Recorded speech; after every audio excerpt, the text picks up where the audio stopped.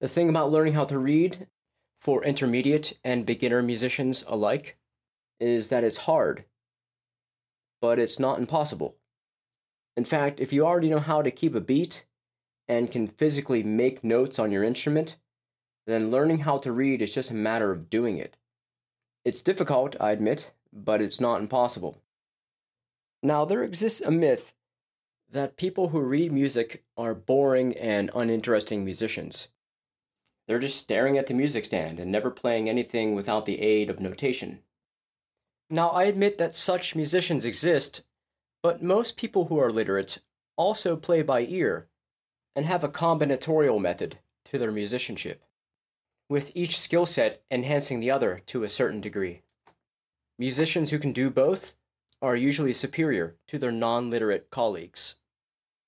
Despite this, many people who don't know how to read think that learning to do so is a waste of their time. You yourself might think this way. Indeed, you might believe that learning how to read music is a pointless and useless activity. Or perhaps you've attempted to learn how to read, or maybe you used to read when you were young, but now you find the whole notion of learning how to read music to be a careless expenditure of time and energy. Or maybe you think that learning how to read is just too hard. Despite these common excuses, the truth is that by following some guidelines and managing to sustain your concentration, you can probably learn how to read if you really wanted to. Most people can learn how to read. So the point of today's podcast is to demolish the myth that you have no need to read and that you yourself can't learn how to do it. I'm convinced that every day you go without deploying some effort to become literate is another day of not realizing your potential as a musician. If you are satisfied with your existing skill set, you feel that you have all that you need to continue making music the way that you like making it, then today's topic is likely not for you. Me personally, I want to know as much as possible about music and my abilities to play it. I take it as my responsibility as a musician to be familiar with history's musical canon. And this responsibility simply requires me to know how to read music. Now, I know that you can interact with history's musical canon without knowing how to read. But if you do know how to read, it greatly enhances the process, because you can achieve a degree of accuracy and clarity of interpretation that's simply not available to illiterate musicians. In my opinion, I think it's the duty of all musicians to be engaged in efforts of improvement. This ensures that the musical art form is being carried on as responsibly as possible. Knowing how to read greatly enhances this project. And it really is a responsibility. Music is a collective human effort that extends back millennia and spans all cultures, races, and creeds. It's our responsibility as current musicians to care for and continue this tradition. Personally, I believe that the Human Music Project, which extends back at least as far as written history, and likely much further, is one of the most precious things in the known universe. Just consider, we are a single species of ape living on a planet in a non-distinct corner of the galaxy, in a non-distinct solar system, yet we have this fantastical organizational system for tones and timing that perfectly conveys complex emotions. The very existence of this system really is amazing, once you stop and think about it. And here's a few background truths to help you put this in context. We only live once, life is breathtakingly short, and there's a massive canon of music just waiting to be explored. Unfortunately, our exploration of this canon is limited by the scope of one human lifetime. It's impossible to read and learn all of the world's music. But imagine how good of a musician you could become if you could just live 1,000 years or more. And you use that time to study humanity's total musical output. You'd likely become the greatest musician in human history. Well, we don't have 1,000 years, but we do have about 75 or so, So there's no reason not to use that time wisely to try to learn as much as you can about music. This point about knowing how to read so that you can explore past masterpieces and read through method books is the main reason I feel the way I do about music literacy and its benefits. Once you learn how to read, the world of music is at your fingertips. Okay, so next I'm going to talk about learning music by ear and why knowing how to play music this way is inferior to knowing how to read and knowing how to play by ear, which, in my opinion, is the way to best enhance your musicianship. My experience teaching music is fairly extensive. I've been teaching seriously for about 15 years now, and nearly every student I've encountered resists my efforts to teach them to read to some degree. And sometimes their resistance is so staunch that the student and I reach an impasse. They'll cite that their heroes, Hendrix, McCartney, Hetfield, Cash, etc., can't or couldn't read a lick of music. And that's true. But when I hear this argument, I try to explain that those famous musicians learn music through countless hours of playing by ear. This is a perfectly legitimate way to learn how to play music. In fact, I'd say that most musicians learn this way. However, if you happen to be seated across from me in my lesson studio, then we've got to do something productive with the time allotted. And teaching someone by ear using rote and repetition is usually a waste of time and a recipe for sloppy playing and bad habits. If you want to learn by ear and by rote, then you should just go home and start doing that. Put on your favorite music, get out your guitar, dial up a YouTube video or two, and start mimicking the sound you hear. Do this every day for many hours over a period of many years, and you will become a fine musician, no doubt. However, there's not much a teacher can really help you with here.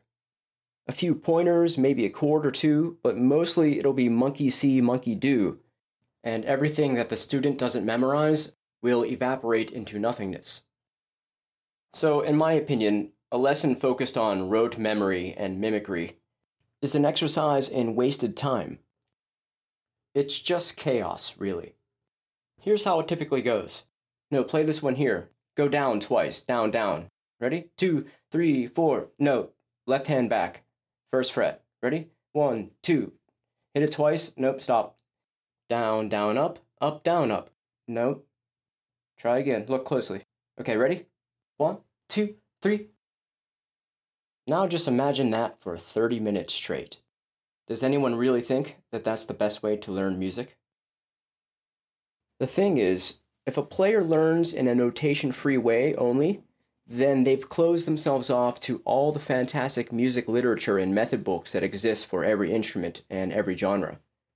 Here's a simple truth that should drive the point home. Once you can read, then there is no need for a music teacher, because all the best players and singers in human history can become your teachers. And having access to this material as a musician is just like an English major having access to the world's classic literature. If you want to understand the English language, do you really think that it's not helpful to know how to read and to be able to explore the vast expanse of human knowledge? What if the only way you could study language was by memorizing speeches? Do you think this would be the best way to learn about language? No, of course not. And it's the same thing with music. If you want to understand the art form deeply, you must know how to read.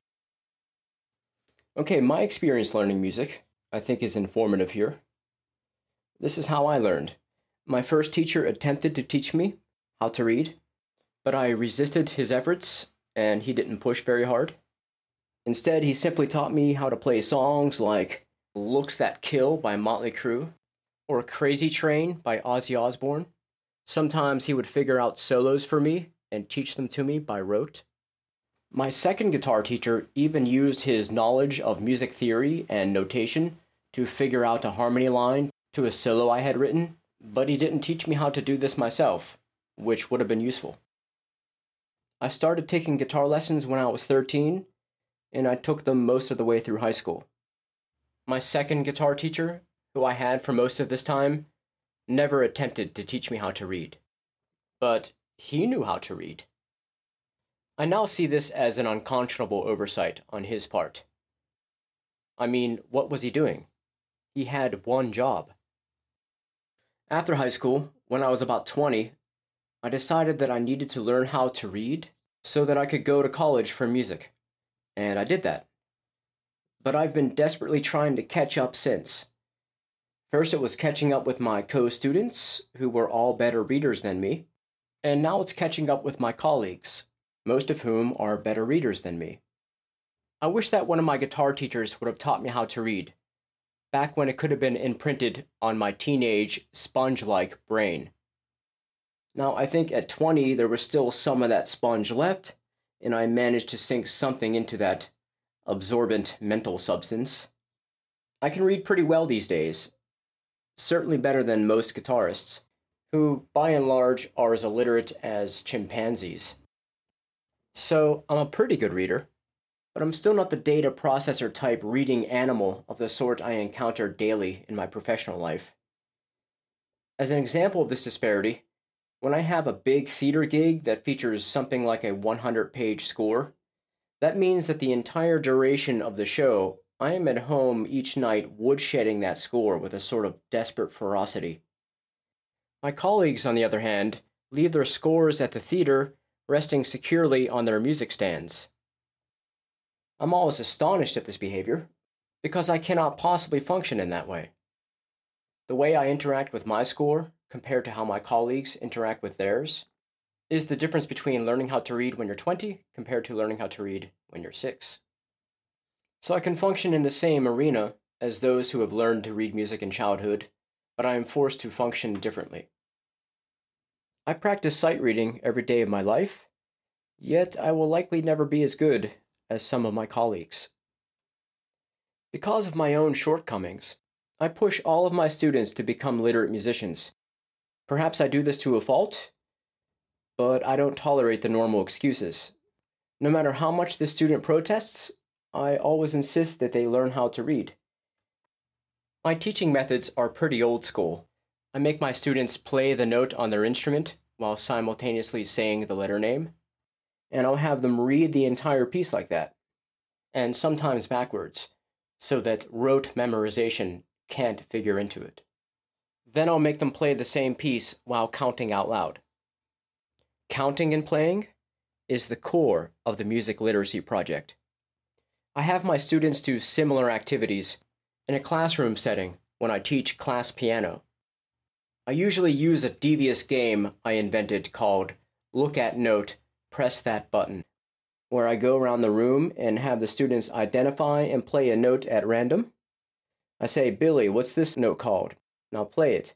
Gene, what's this note called? Play it. Sally, what's this note called? Play it. I get to learn everybody's name this way, and students feel the pressure of performing in front of their peers. So they're compelled not to be lazy thinkers. And lazy thinking, in my opinion, is the main reason for music illiteracy. I know that reading music is hard. If it was easy, there'd be no such thing as music teachers. Another thing students should keep in mind here is that there are no shortcuts. But in my experience, students seem hell-bent on searching for them or trying to devise them, and many seem desperate for anything to ease the rigors of reading. But here's the thing. If you want to make sense on a musical instrument, or with singing, you have to be aware of the details. And this usually means learning and reading carefully, which does, I admit, require a lot of mental energy. Despite my proactive approach to teaching music literacy, many students remain steadfast in their refusal to learn how to read, and most seem aghast at what they actually have to do with their mind in order to make reading and counting happen. Excuses such as, I just don't think that way, or counting and playing is too hard, or I can already play, so why do I have to do this, advertises to me that the student is a lazy thinker and cannot sustain their concentration. Dyslexia and other intellectual disabilities represent the only real excuse here. So if notes move too fast through your consciousness or they appear backwards to you, then I suppose learning how to read is out of the question. A variable often associated with dyslexia is attention deficit disorder, and this too may prove an impediment to ever learning how to read. Low intelligence is another possible impediment. If you have an IQ less than 75, say, then reading music might not be possible. But there's only about 5% of the population with such a low IQ. As long as you are not intellectually disabled, then you can likely learn how to read. Now, given that I believe that most people can learn how to read music, and therefore are capable of improving their musicianship, I'm often pretty disappointed in famous musicians who have the time and the resources to improve as musicians, but usually never do. Most famous musicians sound the same on their first album as they do on their 10th. I can think of many examples, but a few spring to mind. One is Kirk Hammett of Metallica, who, in my opinion, has played the same guitar solo over and over again for the last 25 years. And presented with this truth, I find myself asking, why isn't he learning how to read and expanding his skill set and experimenting with new techniques and sounds? After all, there's hundreds of books out there on metal. For instance, when I was a kid, I had the Troy Statina books. I couldn't read the notation very well, but they came with a jam-along tape, so I was able to explore unfamiliar material pretty easily. From what I can tell, Hammett gives every indication of putting the guitar on the shelf or in the storage closet between Metallica albums. Given that he's got basically limitless time and resources, he should be one of the best players out there at this point. And he's not. Another example is Paul McCartney. Now, unlike Hammett, he shows every sign of devotion to continued musical exploration and practice, but when asked about the topic during interviews, he seems perfectly content to not know how to read and to never learn how to. Now, if anyone would excel in the notated medium, it's Paul McCartney. He's got an ear for melody that befuddles the normal human imagination, and imagine if he could also read, and therefore explore all of the world's music. Both Hammett and McCartney could hire the world's best music tutor and make serious improvements to their musicianship. If I was them, I would find the prospect of limitless learning, buttressed by limitless resources and time, incredibly seductive. Now, I'm sure if Paul or Kirk were to hear my arguments, they'd utter something like, "I'm already doing what it is I want to do with music. I don't need to learn some arcane language that would take me back to being a beginner." And my retort would be, it's likely that you don't know what you're missing. Here's the thing, I'll shout it from the mountaintop. Musicians who never learn how to read are missing out on most of humanity's contribution to the art and craft of music. Merely listening does not get you there. If you read it and learn how to manipulate your body into reproducing it, then you absorb and assimilate the music in a way that is not possible merely through listening and copying. I reject all criticisms that learning how to read is too hard, or that it will somehow detract from your musicianship. Really, I just think that most musicians have an imperfect understanding of the benefits of knowing how to read music. Most musicians are illiterate by choice.